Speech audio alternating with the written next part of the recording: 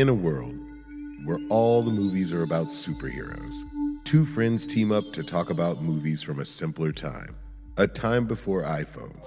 They'll search for deeper meaning, mock things they don't like, and of course there will be spoilers. Please join Terrence McHenry and Hollis Lazzarini as they get real nostalgic. Hey, everybody. Hey, what's going on?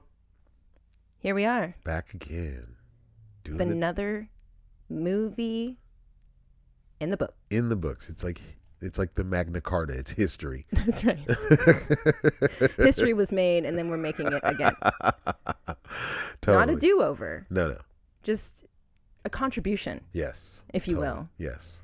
And this week we're getting into your pick, Yes. Beverly Hills Cop. Yes. One of my favorites as a young man in 1984. Mm-hmm. Yeah, I was 12. So it was like a little bit on the risque side, because of all the cursing and everything. At 12, of course, I was versed in cursing. I knew all the words. I used Right. them. I used them properly, But it was still like one of those movies where you had all the cursing. Of course, Eddie Murphy's mouth is pretty filthy, and then of course there's a bit of nudity when they're in the strip club, and just all the stuff that came with the movie. But yeah, most definitely one of my favorite movies growing up, one of my favorite movies as an adult, and still one of my favorite movies. Like, again, it's one of those movies you've watched it so many times and you know it's coming and it still makes you laugh. Definitely. I love those kind of movies. Yeah. Yeah. So this one was directed by Martin Brest, Mm-hmm. and the budget. All right. This is crazy. So the budget was $14 million. Okay. Its opening weekend, it did $15 million. Budget was 14 for its opening weekend. Opening weekend. So 2 days, basically. Just done. We've made our money. Yeah. U.S. gross, $234 million. Wow. And then it sounds like this was just like a cherry on top worldwide. Mm-hmm. In addition, $81 million. Wow. That's crazy. This really put him on the map, I think, as like an actor. Well, it's crazy because this movie it was a top grossing R-rated movie for 19 years until 2003 when the Matrix Reloaded usurped them, and the two. I like that, usurped. Yeah. I heard that for the first time in this show called Vikings. Oh, really? Yes. I dig it, though. Nice use of words. That's great vocabulary. Yes, go ahead. So one of the things they were saying that I was reading on IMDb was that if you looked at it like on attendance, Mm-hmm. this would be the third most attended R-rated film of all time. Wow. What are the other two? The Exorcist, 1973. Okay. And The Godfather, 1972. Wow. It's crazy. Yeah. Because when you really get into some of the stuff that happened and how much shifting there was around this film wasn't supposed to be a comedy. Yeah, not at all. It was 5 years in the making, just in the writing of the script. Mm-hmm. And it was written for Sylvester Stallone. And his brother. Right. Yeah. Sylvester Stallone did his own rewrite and made it even more for him, Mm-hmm. which makes sense. Yeah, no doubt. And I guess he backed out about 3 to 2 weeks before. That's Eddie crazy. Murphy was kind of called upon to save him. Okay. And I would say he did that and No some. doubt. And some. He He did. really, really knocked it out of the park with this one. Coming off the heels of 48 Hours Yep. and Trading Places. Yep. And red hot, Yes. Delirious Yes. as well, Yes. and SNL. Yes. 48 Hours and Trading Places. Trading Places, two of my other favorite movies So with good. Eddie Murphy. So good. So just pure comedy, everything. And it was this one just, I think, even it obviously eclipsed those in those numbers, but this movie was just perfect in his delivery on everything. And then what you told me about how he was able to ad lib. Yeah, because I think one of the reasons that it might have been a budget reason that they decided to do more of a comedy, Mm-hmm. and they needed someone who could just improv. Yes. And so Eddie Murphy, most of basically all of the comedy that you see, all of the comic lines was improv on the set. They say that hundreds of takes were ruined because either the director or a cast member or a crew member would laugh during a take because you never knew what he was going to say. There was moments where they were squeezing their like just doing anything to not laugh and ruin the take because Eddie Murphy was just destroying them. Pure comedy at that point of his life. So for sure. great. Yeah. Let's just get into it. Let's so do we meet Axel after we have some really cool establishing shots of Detroit. Yes. And Detroit doesn't look like that at all anymore. And so it's really, really, really trippy. Yeah, no doubt. When we meet Axel, he's in the back of a semi with, rows and boxes full of cigarettes. Yes. And he's bartering with two dudes.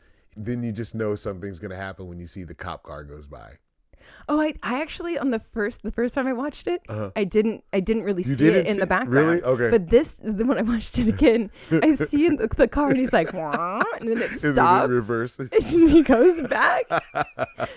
It was great. And they're so engaged with each other in the fact that the money is like $3,000 short that they don't even realize that the cops have rolled up on them. Right. And the cops let them know by chirping the horn. And the guy, like Eddie's standing there with like the $2,000. And the guy's like, well, okay, I'm out of here, and he takes the money back and he's going to split. And the cops have their interaction. And then this chase scene is amazing. It was pretty destructive. It really is not as destructive as our Blues Brothers movie. Not nearly, but they were tearing some fucking cars up going down that street and just knocking stuff around. But I was super impressed by how long because it was like a double trailer truck. So I was impressed how long they stayed attached. Oh, I know. He was going a long time before that and in high rates of speed, just making turns that you didn't think that a truck like that could make. It was some crazy shit going on with that ride. And to be in Eddie Murphy's position, that'd have to be scary. You know what I mean? No, thank you. Yeah, no thanks right there. Especially, this dude is not a professional truck driver. No, not at all. Not his thing. When they finally crash, yes, the cops, they all are just, they're telling Axel, freeze, yes. and no. And then all of a sudden they just realize, oh, it's you. Axel. And he just kind of does his Eddie Murphy smile. You know what I mean? He's great. Yes. And because when he's getting chewed out, it seems as if, you got who you were targeting, but look at all of the damage and the cost. No doubt. And his captain minces no words. None whatsoever. I love that character. I gotta remember what his name is, but he has that typical old school black dude look. His name is Gilbert Hill. And I love the way he talks. His is it vernacular? Is that the right? Mm-hmm. I love him and Eddie Murphy's interaction together is classic. He's chewing Eddie Murphy's ass out. He's just telling him everything that he did wrong. And then it's he kind of breaks him down and then he kind of builds him up because he tells him, you're a great police officer. You got so much potential, but a fuck up like this, you're lucky I don't fire your ass. And he's like, I just got my ass chewed out, or the governor told it, and shit. And then he's like, and then he chewed my ass out. You see, I ain't got none of it left. And then he turns around to walk away. Yeah. And Eddie Murphy's like, Captain, and he's like, what? He's like, he didn't chew all your ass off. He's like, don't fuck with me, asshole. Yeah. One of the taglines for the movie in Australia was something like, he has to take the heat in Detroit, but learns how to play it cool in Beverly Hills or something like that. Because one of the things that's funny is it's called Beverly Hills Cop, yes, but he's a Detroit cop. Yes, no doubt. So which Beverly Hills Cop is it about? And I kind of want it to be about Rosewood because he's awesome. So Eddie goes home. Yep. It's crazy because, when you walk in your house and something's awry, the door's open. The door is ajar. Yeah, I'd freak the hell out. Not myself. my thing. I probably wouldn't. I mean, first of all, I don't carry a gun, so I could get why he had the confidence to go into his home. If I were to go up and find my door ajar, I would abruptly turn a 180 and go elsewhere and kind of investigate from the distance. You know what I mean? Maybe call the cops. Because I know I closed and locked my door before I left. Yes. But But he goes in and he finds his friend Mikey Tandino. And it's so strange to me whenever I see this in movies where somebody just leaves the refrigerator door open. Yes. I've never understood it. It's never made sense either. to me. And I love that that's the first thing he kind of comments on. Yeah. You're like, I still have to pay my electricity bill. Can we close my refrigerator door, please? Asshole. Make yourself at home, Yeah. But that's the thing about Axel. I love Axel Foley, by the way. Great character. He's No doubt. so awesome. Is that he's almost the definition of even keel. Yeah. I mean, this guy. Things don't really get him like that. He doesn't let it show. I think it's really, he knows how to use it. It doesn't use him. Well, he figures out ways to deal with it without being outwardly aggressive in any way, or like he I don't really feel like you ever see him be emotional in any way about this. No, I agree with you. I think you see it kind of in his eyes. Like there are the times when he's talking, after things have gone down and he's talking to Victor Maitland, and you see him, this just the way he looks forward, and he's just so like, it's like he's right in Victor Maitland's eyeballs. You know what I mean? And it's like, that's where you see it, but you don't see the emotion on his face. Yeah. You know what I mean? It's just poker face, but the eyes, I think, tell it all. You know what I mean? And he does that thing of just kind of making light of things in this way to be disarming. He's so smart. Yes. So yeah, they go out. They're reunited. Happy and they go to see each other. have a drink. Yeah. See some crazy billiards action, as you were telling me. And so they show this scene where Michael Tandino's playing pool against some guy, and the guy says he's going to make a shot. He says, it's going to 8-ball corner bucket, 2 cushions. And Michael Tandino's quick. He goes, $50 you can't make that shot. And he goes, make it 100. And he's like, all right. And so when they first show it, they show the cue ball. There's the red ball, which is, I think, the number 3 ball solids. And then there's the 8-ball, which maybe it's not the red. It's the stripes one. I think it's number 13. Mm-hmm. And that ball is not in the way of the cue ball, but it's there. Okay. And then when they show him actually take the shot, it's like clear table, just the 8-ball and the cue ball, and he double banks it, and of course it goes in the bucket, and Michael Tandino. Well, okay, then no wonder Michael didn't think he could make the shot. Yeah. Initially. Yes. No and doubt. Then all of a sudden they're like, whoa, we're gonna clear and like this magic happens. And it's like, I can make that shot, no problem. Let me just clear these out of the way.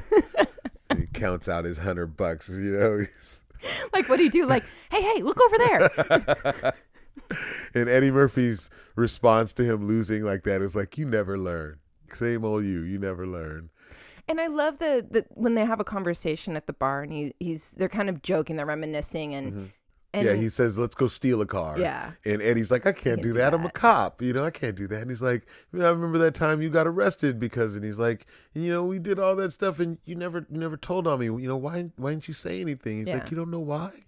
There's like this moment, you know what I mean? Between two really good friends, no doubt. And he's like, because I loved you. Yeah. And then they go back and I think Mikey is way more hammered than Eddie is, because when they get to the top of the stairs, Eddie has to really kind of stabilize him and get him to like be able to stand up so that he can turn around and open the door. And that's right, when he lets him go and he turns, they jump in and hit Eddie in the back of the head and knock him right out.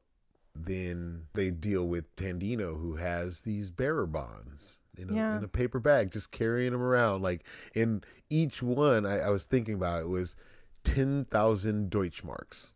I don't know what that would be in we should have done that. But there's an inch stack of them. Right. So is each paper 10,000 Deutschmarks? I think so. Wow, it's a lot of frickin' bread. Mm-hmm. And when he was trying to justify it to him, and he's like, well, I only took a few. I'm like, no, you took a stack. You took a stack, yo. Mikey. He's like, they were just laying around. I didn't think you'd know. Are you kidding me? You didn't think they'd notice. That's like $200,000 maybe, or something like that. You don't think these people are in the business of noticing things. You didn't think they'd notice, but okay. Yeah. And then, and the poor guy, he's so naive, because when he's walking him away, and he's like, all right, Mikey, it's just never come back. If you show your face again, he's like, no, I won't. Mikey really feels like he's going to let him go. Not so much. Not so much at all. He catches him in the suplex or solarplex. Is that what this is right here? Knocks the wind right out of him and then just 2 to the head. Oh my God. Quick. And it's really, really crappy. Yeah. You know, he wakes up to find that his buddy's been killed. Yeah, dead. Then he has to go downstairs and deal with the lieutenant and all the cops and stuff, and he's sitting there, and he's obviously got a bruise on the back of his head, a knot from being hit, and the lieutenant tells him to go to the hospital to get it checked out, and Eddie's like, no, I'll be fine, and he's like, that's an order. And then Eddie kind of gets upset because he hears that he's putting other people on this case that's his buddy, and he wants to be a part of it, but obviously for reasons, which the lieutenant was right, Eddie can't be, right, or excuse me, Axel can't be on this case, but he's obviously invested in this. It's his friend, and so. And this is the brilliance of, I think, one of the what it really starts to show that with Axel, he's like, oh, okay, then I'm like to take my vacation, and he knows it's transparent. Oh, no doubt. He knows this man's not an idiot. Yes, no doubt. But then he just plays naive, and the guy's like, really? And he's like, yeah, I just need to rest a little bit. Yeah, he's like, I haven't had any time off in a long time. Never had a vacation. So it's just kind of time. Yeah. And he's like, all right. He's like, okay, He's but. Like, but if I find out you're working this Tandino case. You're so screwed. Yeah, he's like, it's going to be the longest vacation you ever had. Yeah, like you don't work here anymore. That's it. It's over. Vacation. It's a wrap. Yeah. And he's like, okay. Yeah. And the next thing we know. Yeah. And actually, I thought about something. There's the scene right when Eddie's actually coming home for the first time to actually find Mikey Tandino, where he pulls up in his crappy blue Chevy Nova, as his friend calls it. Mm-hmm. And he pulls up to the curb to park it. But when he gets out of the car still lurches forward. Remember that? And he's got to jump in and like push in the emergency brake to make it stop. So in Friday, Ice Cube and Chris Tucker are driving in Chris Tucker's like Pinto, and he pulls up to the curb, and the car does that same thing. Like it does that lurch forward, and Chris Tucker's got to jump in and do the same thing to kind of like lock it up. And so I wonder if something like that influenced Ice Cube when he was writing this movie, and very, very that. Possible. Yeah. I like that kind of stuff. Me too. Because it's, they may know each other, they may not. Mm-hmm. But if this movie had an influence and impact on Ice Cube, and he wants to give that nod, it's cool. Yeah, very It's a cool thing. I agree 100%. What's funny is I didn't believe that car could make the 2,500 mile trek from Detroit to Beverly Hills. The stretch. He couldn't Here we even go again. He couldn't even get it to stay in park when he got out of it. True. But it would like make it all the way to Beverly Hills and back. Like I think Axel would tell you it was just quirky. It's just a quirky vehicle. It's just one of those things. Yeah, no doubt. Otherwise, solid as a rock. Solid as a rock. And he basically pulls up. And to me, it feels like the first hotel he sees. Yeah, no doubt. Like he pulls into Beverly Hills, he sees all the things, and then he pulls up to the very first hotel as a car is pulling out. Like a limousine, I think, pulls out. Yeah. And he pulls his car up. Yes, the busboy. He's like, "Hey, is this like a pretty expensive place to stay?" And he's like, "That's pretty reasonable for Beverly Hills." He goes, "Not for Beverly Hills." Yeah.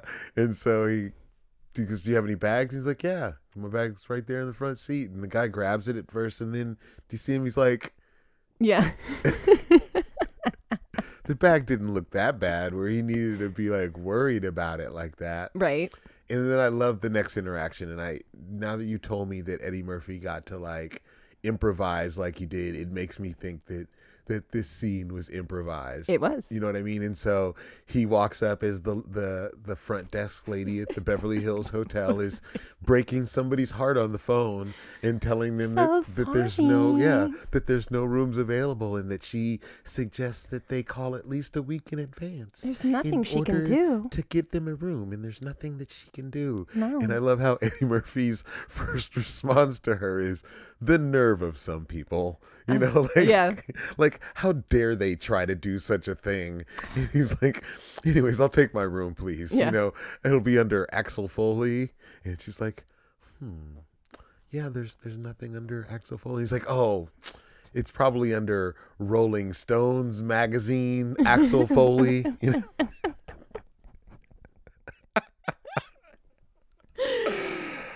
And she's like, no, there's not that, you know. And then he goes into his tirade, you know. Which was so good. So classic. Like, and he's telling her, he's like, well, you know, I was going to write this piece called Michael Jackson. Sitting on top of the Beverly Hills Hotel. But now it's going to be Michael Jackson was going to sit on top of the Beverly Hills, but they won't let a black man, you know. Because I know what's going on here. And then the manager steps in. As soon as he hears that, he's like, uh-oh, hops up, gets to the counter. What is going on? But this is what I loved about this movie, is it was at a time when everybody trusted everybody. He gets in there and they don't take a credit card. They don't take ID. They don't show anything like that. Oh, wow. You know what I mean? Yeah. And I think it really was kind of a time when it was kind of like that. You could go to a hotel and check in and they just felt like, yeah, you're going to pay us. It's cool. And he stays in like one of the nicest hotels that are in Beverly Hills at the time. He gets a suite. Yeah, for the regular room rate. Heck yeah. And he's like, well, what's the regular room rate? And he's like, $238 a night. This is 1994, people. 84. Yeah, 1984, excuse me, yes. Yeah. And $284 a night. And he's like, insane. Yeah, and so they all freeze kind of for a minute. I think it kind of has to settle into Eddie Murphy how much money this is going to cost. And he's like, that'll be fine. Yeah. Once he gets settled in and he goes to find his mutual friend, another friend from his childhood, sounds like, named Jenny. Yes. And Jenny, she works at an art gallery, and that gallery is owned by a man named Victor. Yes, Victor Maitland. And of course, Axel knows all of this before he even shows up. But he comes in, he's playing it cool, and it's so great because who do we see? But I can't remember his name right now, but the actor who played Balky in Perfect Bronson. Strangers, and he destroys this scene. It's so great. He's so good. What I heard about this scene was that it was actually meant for somebody else. And two people, as a matter of fact. Yeah. But then when he came in and did that accent, they were like, you're the one. This is it. And I wonder if it was, I kind of felt like it was supposed to be the other guy that came in. It was supposed to be both of them, actually. Yeah. Okay. And actually, and so he doesn't even get a line. Yeah. But when he walks in and he's got the open collar, his hairy chest. Serge looks at him and he kind of flicks the collar and he says, when the guy walks up and he's doing he can't say Axel, it's Akmel. Yeah. And Axel keeps correcting him and he keeps getting it wrong. The guy walks up and first thing he does is you notice he looks right at the guy's chest. It's like the first thing you notice that he does. Yeah. And then he starts talking to him. But every time he's talking to him, he keeps looking at the guy's chest. And it's just funny. And then finally he's like, what you're saying there. What is this? This is not sexy. It's not sexy.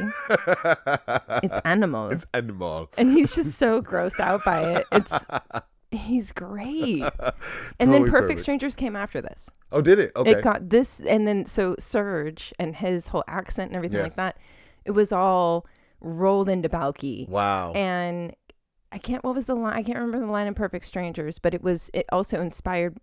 In this, he says, don't be stupid. He just keeps saying, don't be stupid. Yeah. It's, don't be ridiculous. Yeah, yes. In Perfect Strangers, Yes, don't be ridiculous. Don't be ridiculous, yes.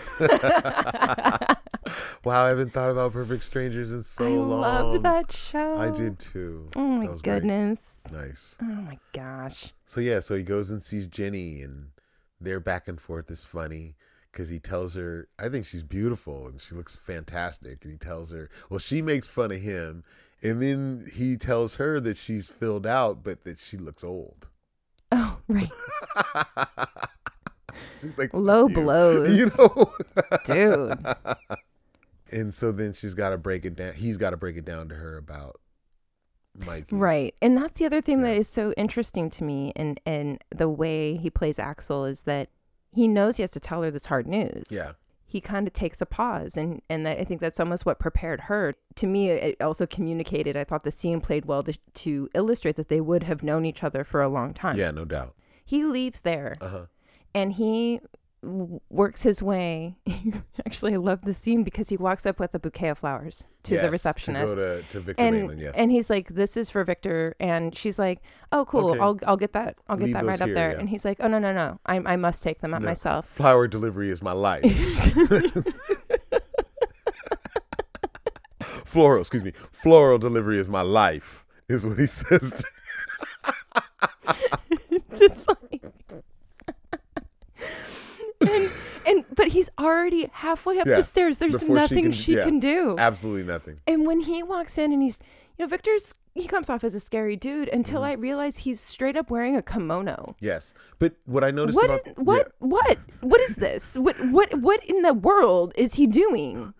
Why? He's chilling in his office. Victor Maitland had absolutely no poker face. No. So Eddie Murphy comes in and he says, "How did you get in here?" And he's like, "I let myself in." I think he's going to at first reach to like maybe push the security button or whatever. And then Eddie Murphy brings up Michael Tandino. And Victor Maitland immediately looks over at Zach. Mm-hmm. No response, just looks over at Zach. Like, no poker face. Already you're guilty. Like, you can, like, Axel is a cop, so he knows at that point. So that just cracked me up about how he had absolutely no poker face in that point. And I almost feel like with him that he's reached this level in his crime boss, whatever, that people with power, they do that. It's like, I don't have to hide it. Yeah. Like I'm just that bad. Yeah. And like, "Oh, you're so clever. You've figured it out, Axel." Like, he doesn't care at all. Yeah. And it's like Mikey to him was like, I mean, it's amazing he even knows Mikey's name. For sure. In my opinion. Yeah. And so he's done with this conversation. Yeah. Yeah, did it what? Yeah. And so then next thing you know, there's 6 dudes standing there and they grab Axel up and carry him downstairs and proceed to throw him through a plate glass window. A perfectly good window. When there was a door somewhere. Like right there, like right next to it. So it made absolutely no sense. But I love how the cops roll up on him and they draw their guns on him and tell him to get up against the car. And they're telling us that. And they're so calm when they find the gun on him. Oh, I know, right? They're so calm, like gun partner, like not like, you know what I mean? Right? Yeah. And then they tell him what he's getting. He's like, "What am I being arrested for?" And he's like, "Disturbing the peace and what was it? Was possession of a weapon. Of a weapon and disturbing the peace." And he goes, "What's the charge for getting thrown out of a car? Jaywalking?" Yes. I love that too. But he never, like they said at one point, they asked him, "Well, why didn't you identify yourself as a police officer?" He never does, ever. No. Anytime that he has dealings with like the police, like. And I thought that was an interesting question and an interesting strategy, because it seems to me Axel's take on it is why would I have to tell you that? Yeah. Is, technically I'm just on vacation. Yeah. From their perspective, it's like, if you're one of us, you should tell us you're one of us. For sure. Because it kind of changes things. For sure. Like, he's interacting with the cops as he's driving, they're driving him.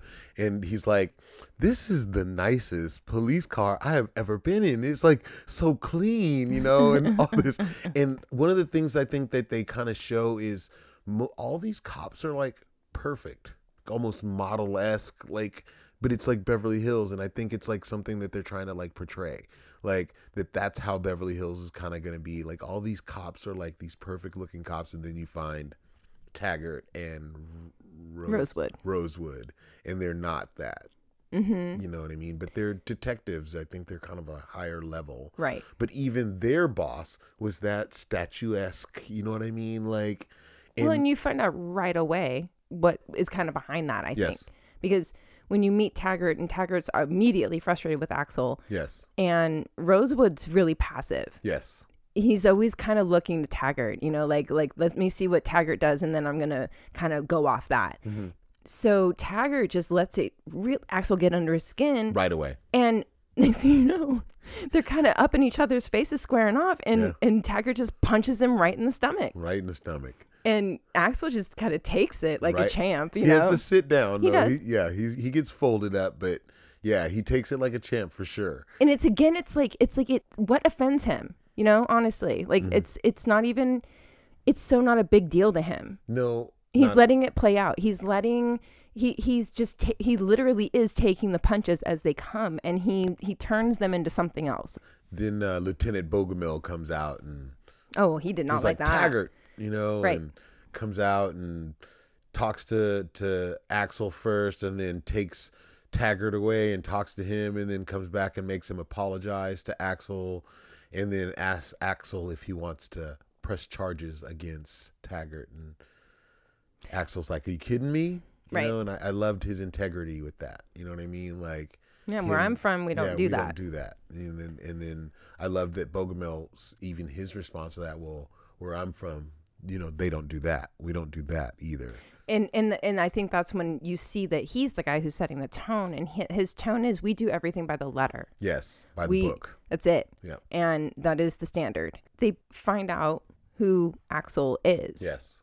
And he's like, I got a message from your captain. Yeah, he's like, he hears him say that, and he's just like, oh no. He's like, man, I'm in trouble here. And if they find out you're working on the Tandino case out here, you know, you won't have a job to come back to, basically. Yeah. That's what he tells him. And so he's like, I'll be good, you know, Scout's honor. Yeah. And Jenny comes to bail him out. Mm-hmm. And when he sees what her car is, he goes, this is your car? Yeah. And she goes, oh, no, we just picked the first one that we see. In Beverly Hills, yes. And then she was like, I remember you used to drive that crappy blue Chevy Nova. What do you drive now? And he's like, that same crappy blue Chevy Nova. Yeah. And so they get back to the hotel, and he sees that the cops are following him. Mm-hmm. And I loved this. I loved the scene when Rosewood and Taggart think they're so slick. Yeah. And Axel's 3 steps ahead of him. For sure. And he's also a couple steps ahead of Jenny, because he already knows what he wants to do and how it's all going to line up clearly when you see the sequence play out. Sure. And so he's ordering food. She's like, just kind of taking in the sweet. Mm-hmm. And he's sending the food down. Then there's the scene. And did you notice who the young man was in the lobby? Wayans. First film he's ever been in. Really? Mm-hmm. This was his film debut. Wow. Yeah. And that scene actually wasn't supposed to happen either. In the script, it was supposed to be potatoes. Oh, okay. But they couldn't get access to the kitchen. Mm-hmm. So they came up with this little banana scene. So I love how he gives him the bananas. He's like, he kind of looks around and he's like, here, have the bananas. You know what I mean? Yeah. And yes. I love how everyone wants to work with Axel. Yes. Because you see that. And then when he goes out there and you've got the waiter at the door, giving the food to Taggart and Rosewood, and Axel kind of winks at him and he winks back. And it's like everyone just wants to work with him. It's so cool. Yes. So he's stuffing the bananas in the tailpipe while Rosewood is enjoying the Bay's shrimp sandwich. Someone ordered me a sandwich. That's so thoughtful. Taggart's like, I'm not eating that. Like, so it's really good. He's so salty, and Rosewood is so sweet. I love their interactions. Yes. And then, of course, Axel has to let him know that they're on the move, and does the, the wink and wave that he does. And it's funny because the car pulls out, and because the exhaust can't let the air flow out, conks on out. We're not going anywhere. Not going anywhere. And he's like, bye. Yeah. So. And they end up over at at this warehouse. Yes. And Axel, I don't know what I don't even know how he put that together, but doesn't matter. Mm-hmm. And they find this crate that had my name on it. Did you see that? I did not see weird. He finds a bunch of coffee grounds, and then he knows exactly what it is. And again, he doesn't. I love how he knows all these things, but he just doesn't feel like he has to share. He's just like, I'm just doing. Figures it out. Yeah. Like he's doing his own. I'm doing my investigation. Yes. And sweet, you drove me here, that's awesome. But then, there's people coming in. Yeah, they got to hide. And they're pulling out more of those 10,000. Those bearer bonds. Yes. 10,000 Deutschmarks. So they try to tail these guys, and he sees that they end up at that warehouse, a larger warehouse. Yes. And then he's like, okay, I gotta get Jenny out of here. Yeah. And clearly he really knows what he's doing. And no doubt. And he's just so adaptable. I really actually love this scene. He's fearless. Yeah. You know what I mean? I love the way that the whole scene plays out, because it's another example of what happens when someone's confident and it's like they're so assured in what they're saying to you that you don't question it. It's like he's supposed to be there. Yeah, you know what I mean? It plays so great, because every single person, like when he walks into the warehouse and the guy walks up to him, he's like, he calls attention to himself. He goes, hey, hi. And the guy's like, hi, what? The security guy's looking like, what? Huh? What? And he's like, yeah, hi. Can you come over here for a second? Yeah. You got a match? You got a match? He's like, you can't smoke here. He's like, hey, I'm not going to smoke here. No. I'm going to smoke outside. Right. And the guy gives him a match. I need to see your supervisor immediately. And he flashes his badge. And it's like he doesn't even worry about who's coming next. No. It doesn't matter, because he's going to be able to manipulate the situation to his benefit and what he wants to get out of it. And the next thing you know, he's got 4 different dudes looking through the file cabinets and pulling all the records that he wants. And the second one dude questions him, he goes, like, it's like, how dare you? And like, he just turns around. He's like, was that your Porsche outside? I've seen the IRS come in here and they'll crawl right up your ass with a microscope. Do you want to be under that microscope? And the guy's like, no, sir. No, sir. And that's not my Porsche out there. I don't know whose Porsche that is. And he's like, all right, then I want everybody's full cooperation. And we're going to start with this crate right here. Like, so specific. He knew which crate he wanted to open up. And yep. He like you say, he manipulated them, and without question, they gave him everything he wanted. He's doing some good police work right now. No doubt. He's really putting it together. He really is. When he leaves the warehouse, he pops into Rosewood and Taggart's car. Yes. He's like, hey guys. Yes. What's up? Mm-hmm. Can't we just be friends? Yes. Let's be friends. We're all cops. Let's just be friends. Want to go get a drink? He's like, I found this really nice place. You're going to love it. Trust me. It's a beautiful place. And he's like, let's just go have a drink. And they tell him no. And so he convinces them to go to a strip club. A very conservative place, he says. Yes. It's very conservative. It's very nice. You're going to love it. And then it's just Eddie Murphy, like in his fucking glory, I swear. Because when we talked about this a couple weeks ago, when he's sitting in the strip club and the song Nasty Girls in the background, and he's like he's just moving his shoulders to the music, and he's boogieing, and he's just like, he's right there chair dancing, and he's just in it, but he's surveying the entire room. And he's also holding a conversation with Taggart and Rosewood, working them at the same time. Yes. And then that's when Eddie notices the 2 guys walk in. In that moment, it's almost like, oh, cool. I get to show he's really trying to work Taggart, because Rosewood is not the one he has to win over. Not at all. And so what he does in this moment is brilliant, because he notices this thing that's playing out, and he can show Taggart, like, look, dude. I'm on your side. Exactly. I'm on your side. I'm on your level. Yeah. And like, you may think I'm a dead, like a fuck up somehow, but actually check this out. And he's like, he even tests him. He's like, with his own observation, he says, well, isn't it odd that he's wearing a trench coat in June? It's June, yeah. And like Taggart kind of like stops and he looks over and he's like, that is kind of. And he's like, and check out his buddy over here. And he's like, they came in together. Oh. Yeah. And then he's still like, I can't take my eyes off you. And he's like, that's cool. Rosewood will watch me. Yeah. You go get that guy. Yeah. And he puts this whole thing together where everyone wins. Mm-hmm. And I think that's when he wins Taggart over. Yes. And you see what he does? He does this quick flip. So he has this really serious conversation with Taggart. So Axel and Taggart are going through this whole thing about what's about to go down. And he has this super serious conversation. And he finally gets, like you say, gets Taggart to go, okay, I see what you got going on here. Let's do this. And so just that quick, he flips from that seriousness to the drunk character that he plays. And he's like, Phil, I knew it was you, baby. Like, I told you it was Phil. He told me I knew it was you. Phil, baby, give me a kiss, baby. Like, he's like, get out of here, man.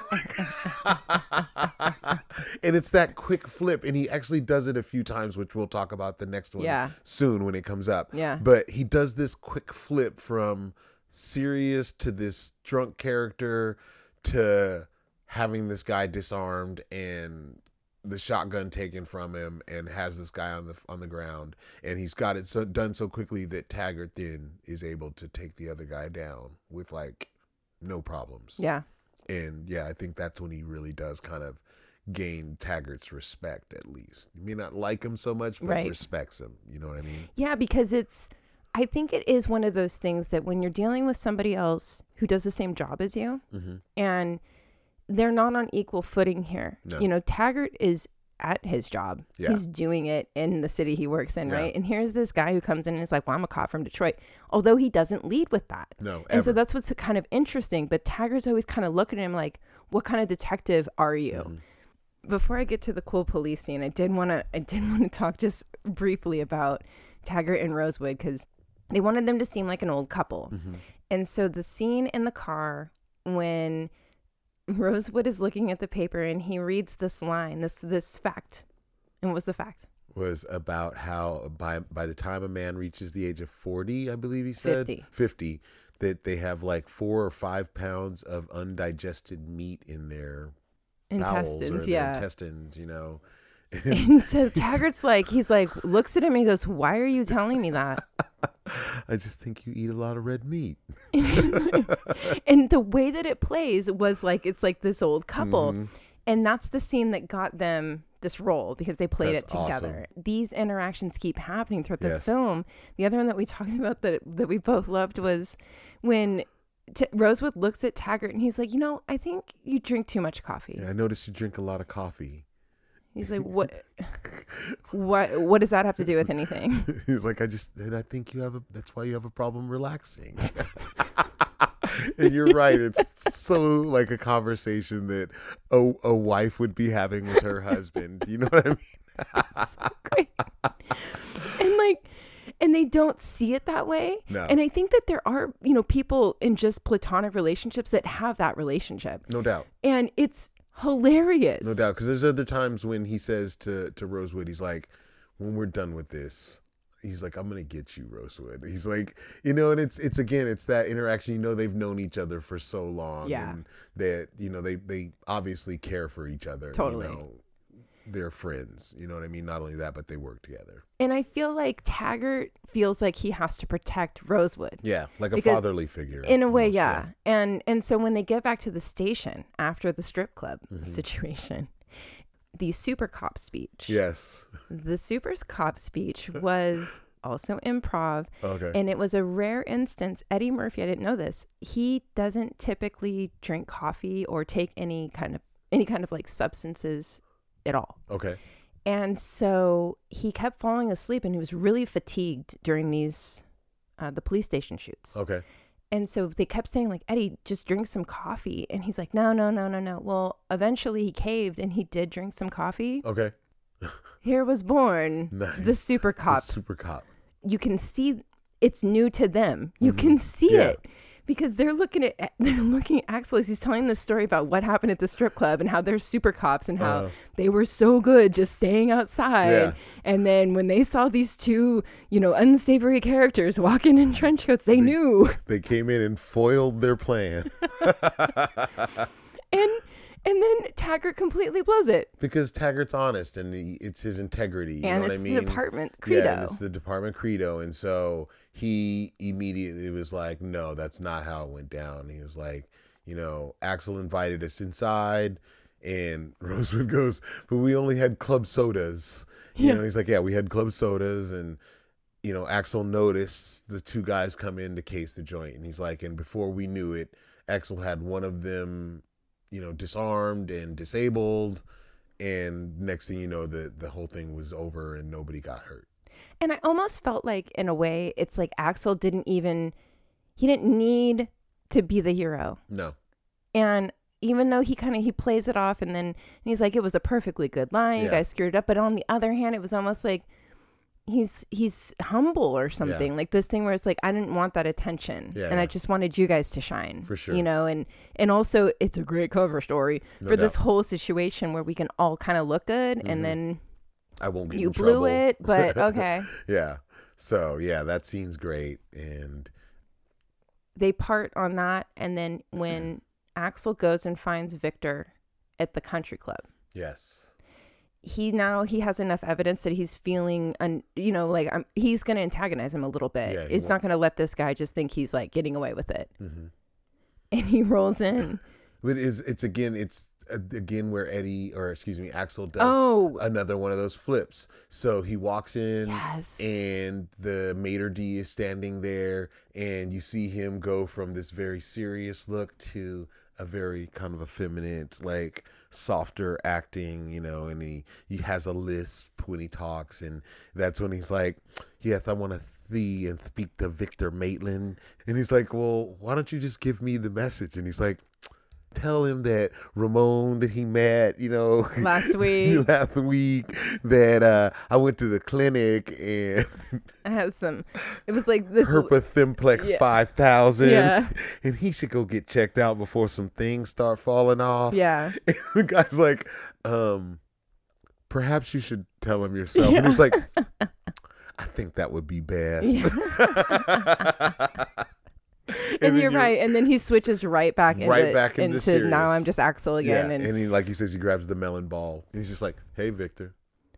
Because he's like, Vic. Hey, now Vic. it's Vic. Hey, Vic. Because he knows. He knows he's got him. He's just got to put it all in, but he knows. And Vic's pissed that he is seeing him again. Yes, and Zach's pissed. Because Zach's got to get up now and try to deal with him. And this time Axel's ready for him. And flips him and throws him on across the buffet table and down on the ground. He's got mashed potatoes all on his face, and he's pissed, and he wants to get him, and Vic just gives him the hand like, no, calm, stop.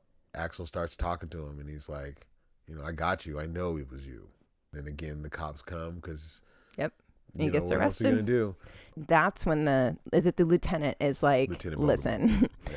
Listen, Axel, this is like, you are leaving. And we've got these basically 3 different charges. We will drop them, but you need to go. You got to leave. And then that's when he tells him, okay, hold on, but you need to know what's up with Victor. And he's like, forget what you can prove. Just tell me what you know. And he tells him everything. And he's like, this is a suspicion. I know, I just haven't proven it yet, is the drugs. And that's really all he's interested in, is because it makes sense. Yes. In this situation, if you can definitely get him on a tangible charge of drug smuggling, it's a big deal. No doubt. The captain's listening, but he's also like, you can't be a part of this. You need to go. And so he tells Rosewood to take him back to his hotel, watch him pack, and take him to the city line. Escort him out. And as soon as they get in the car, Eddie starts working Rosewood. Starts right away. So easy. Yeah, like he knows if that was Taggart, it would have been the movie would have been over at that point. Yeah. But he starts working Rosewood right away, and convinces him to take him to the gallery. To see Jenny again. And then of course, because he has to have their assistance. Yes. At this point, he can't. He really can't do it alone at this point. He cannot. But at the same time, like he tells Rosewood, no, you can't go inside. You need to stay here. You're a cop. You walk in, and the case is thrown out. We don't have any evidence. Right. And I mean, Jenny was not going to be told to stay home. She wasn't going to just give up the keys. And he tries twice. I know. And I love how he's like, I'm not going to argue with you about this here. And she's like, you're right. Let me go get my car keys. We'll go get in the car and we'll argue about it on the way there. Right. And then when she's in the back seat, and he's and he's looking at Rose when he's like, you got to stay. And then he's looking at her. He's like, there's no way I can convince you. Is there? And she's like, nope. I'm going to. Yep. So they make their way into this warehouse, and it doesn't go well for them. No, they find the drugs. They find them really quickly. But then they get caught just as quickly being there. And it's always like the folly, like it's always one of those things you see in movies where the villain has the guy that is about to take him down, and all he needs to do is just kill him. Yeah. And he's like, I'll leave it to my minions. Yeah. And then they leave, and they're like, you obviously didn't want to kill him that bad. Yeah. Or you're really not that worried about him because... Yeah, I love too how he's like, she asks Victor, what are you going to do with him? And his response to her is, you should be more worried about what we're going to do with you. And then Axel says to him, if you hurt her, I'll kill you. And Vic's response to that is, that would be a neat trick. Right. Because they're going to kill him. You know what I mean? And so he tells Jenny, don't worry, we got coffee and cocaine here. We're gonna get wired and have a party. It's gonna be fun. And again, it's that can't be broken. He knows he's in the face of death, and he's making jokes. You know what I mean? Like the best. Yeah, I love it. And then meanwhile, out in the car, here's Rosewood like second guessing himself. Yeah, he can't. He's like he's just like looking at the door, looking over here, looking at the door, looking over here. Yeah. And then when he sees Jenny come out. Yes. And then when they all leave, he's like, uh-oh. And he makes the decision to go inside and sees Axel under duress and comes in and saves the day. He does. He really does. He saves Axel's life for real. Yep. And it frees Axel up to then, there's like 3 guys there. Yeah. To knock the other guys out and beat them up. And what's funny is Eddie Murphy in his roles, he always plays the tough guy. He knocks 2 guys out, and I think Rosewood takes care of the other guy. I think shoots him, but totally saves Axel's life in that moment. And then later they have to get to where Jenny has been taken by Victor Maitland.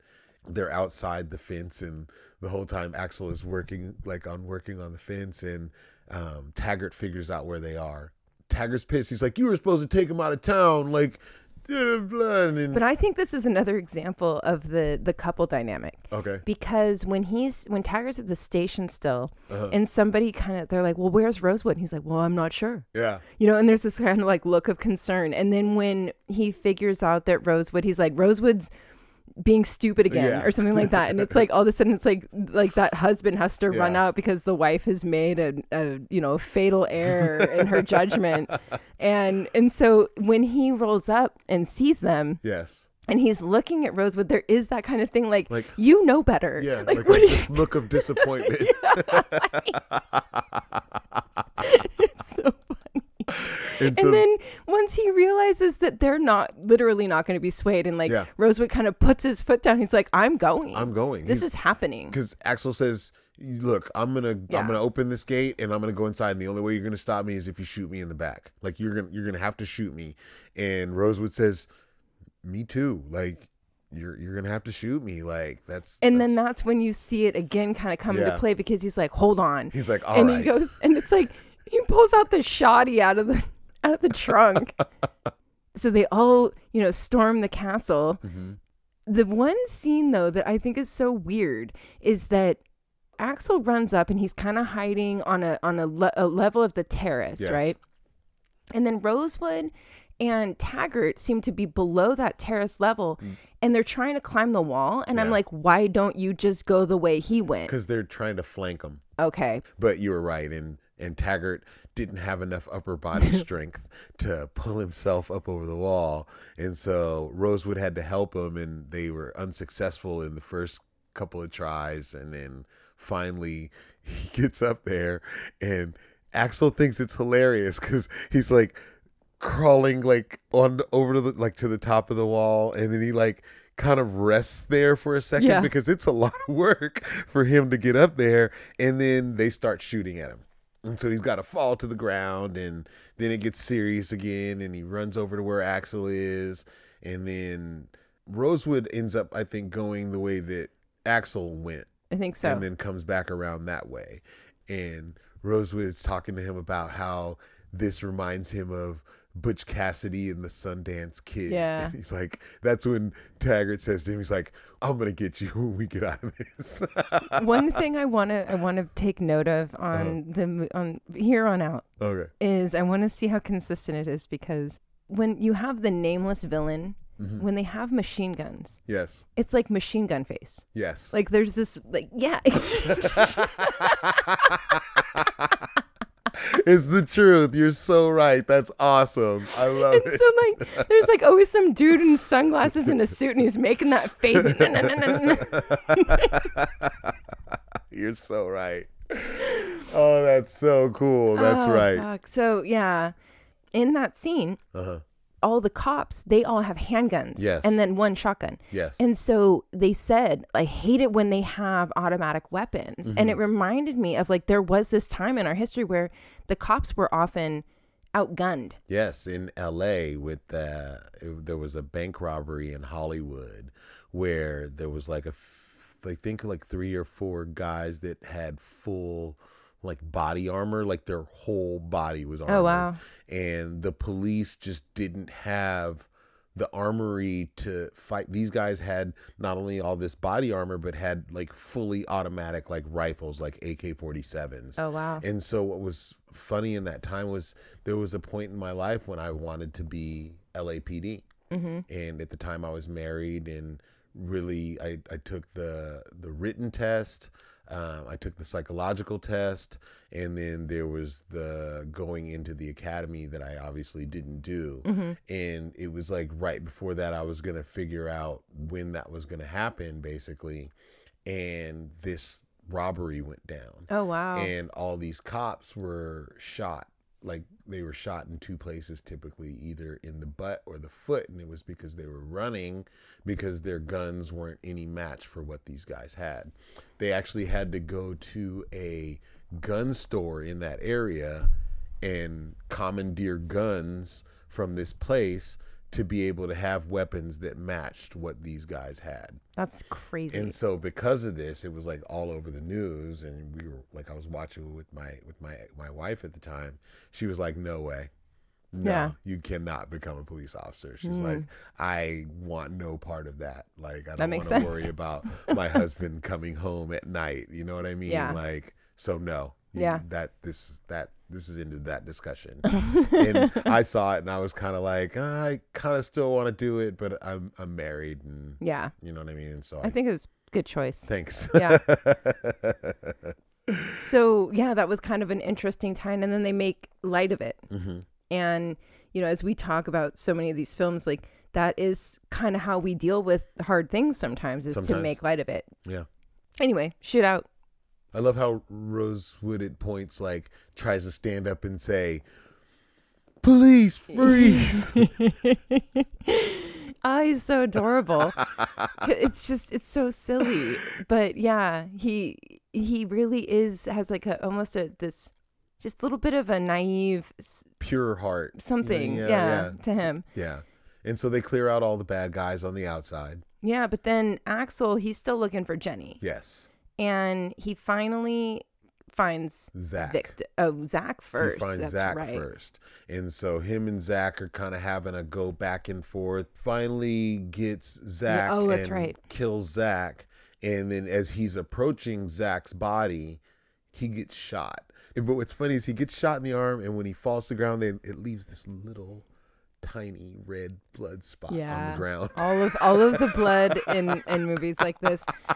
For instance, when Mickey gets shot in the head, it's like 2 times, and it was like, I'm like, no, that's not quite what it really looks like. But I'm actually okay with it. So then he's got Victor to contend with, and he's shot, and he's shot, but luckily he had another clip. Yep. And then he's playing a little cat and mouse with Victor. Victor gets away. And then comes back out with Jenny. Yes. And now we've got a problem. And I love that Victor says to him, he goes, "Calm down, old boy. You might hit me." When he's like aiming the gun. Yeah. He's like, yeah, you're the one I want to shoot. Yeah, like, you got my friend there. You're the one I want to shoot. Yeah. Like, this is... But what was interesting to me is typically in these interactions, you see the hero submit really quickly. Yes. And that does not happen in this film. He keeps his gun on him. Mm-hmm. Never takes it off. He never does. Nope. And I don't feel like he was ever going to just put his gun down. And then all of a sudden, here comes the lieutenant. Bogomil comes in, and Jenny does the toe stomp, elbow to the suplex that makes it to where Victor Maitland is exposed, and Eddie and Bogomil just unload on him. They both do. They empty the clip in them, both of them. And actually, what was kind of funny to me, though, is when it's a stunt double who's going down the stairs. Yeah. For as much gunfire that was just unloaded onto Victor's body, it's like, this guy is dead. Yeah, no doubt. This is a corpse. But when the body's falling down the stairs, you can tell the guy's alive. Of course. And then now, all of a sudden again, the captain comes and he's pissed because he sees Axel there. And then you see Bogomil step in and give the super cop story. So great. It's so great. I love it. It's a joint Detroit, Beverly Hills undercover investigation, and Axel was there merely as a viewer. He wasn't truly involved. And goes through the whole story. And then you're worried again that Taggart is going to break down and not back him up. Be a team player, Taggart. Come on. And I think that the captain knows this about Taggart. Because he immediately goes, Taggart, what happened? And you see him for a second. It's like he thinks about it for a second, and he goes, happened just the way the lieutenant said it. You see Eddie, and he's got that Eddie Murphy smile. It's all his teeth and. Oh, the guy checking him out at the end? Yes. The director. Is it? Okay, that's awesome. I did not know that. But then they come up and they're like, so the Beverly Hills Police Department is going to take care of his bill. So, charge that to get a couple us. of them. He's like, we're going to get a couple of these robes. It's like, Rosewood, you're my friend. I love you. I want you to have this robe to remember me by. And then he wants to give it to Taggart, and Taggart says no. And he's like, you should just keep it for yourself. And he's like, I already got 2 in my suitcase. Yeah. So here, take this. And Taggart takes it too.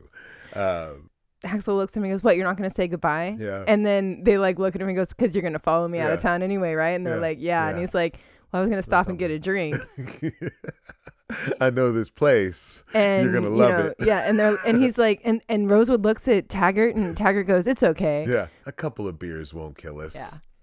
Yeah. And it's really great because Axel, I feel, is pretty much unchanged throughout the whole movie. Yeah, like he is who, like, so often in films, you see a lot of change in a character, your protagonist, but he was on a mission and he completed his mission. No doubt about it. And he is not changed like in a typical way, whereas the other characters are slightly more changed. For sure. But it's not this huge, grandiose, like, revolutionary change. It's that little nudge, that it's like where Taggart's like, he can make that little concession there, and it's really cool. Yeah. One thing I wanted to tell you about this movie. Okay. Right after the first screening, not opening weekend, first screening for the executives. Yes. They greenlighted the second one. Really? Yep. They Wow. knew. They just were like, this is gold. I think they even had, if I remember correctly, I don't think it lasted very long, but there was a Beverly Hills Cop TV series. There was, and it didn't. Yeah. It didn't last very long. And then I even think there was a Beverly Hills Cop 4. They're talking about, or is that what it is? Yeah, they keep. Okay. I think they're still, trying to decide. Yeah. But another thing I forgot to tell you at the top was this is the first of 7 Eddie Murphy movies in a row to open at #1 in the box office. Wow. That's so impressive. It really is. The dude I can't say is a friggin' star. Like, I know this is your turn to pick, and we hadn't discussed, and I actually was going to come in and ask you what you were going to choose as far as the next movie. I went with Total Recall. Oh, I love it though. Total Recall is one of my favorite Arnold movies. It's crazy because we haven't done two movies by the same director yet. Okay. But now we will. Because yep, the guy that did Starship Troopers. Sweet. Super awesome. I'm excited about it. I also was thinking about how we had a review and someone said, we're in California, you have to do the Governor. And it was like, and that was the tipping point for me. So this is for you. This is for you. Here's your our first Arnold film, Total Recall. Thank you for your review. We really appreciate it. We really appreciate it. And so here's that Arnold. Arnold, come with me if you want to live. Get in the chopper. Okay, I'm not very good, but I try. Dude, it all works. Yeah. Get in the chopper. So that's what we're going to do. Nice. I'm super excited. Yeah, should be fun. Yeah, thank you for picking a great movie. No problem. You'rethebomb.com. Thank you. Thank you, everybody, for listening. You guys are all awesome. We really appreciate it. We do. Subscribe, share, tell your friends about it. Yeah. Please. And so with that, I say good night. Good night, all. All right. Bye. Thank you again for downloading. We hope you liked it. Real Nostalgic is produced by Hollis Lazzarini with additional support from me, Terrence McHenry. Our logo was designed by Carissa Westfall. Please check out our website, realnostalgic.com. Like, share, subscribe, and write to us. We'd love to hear from you.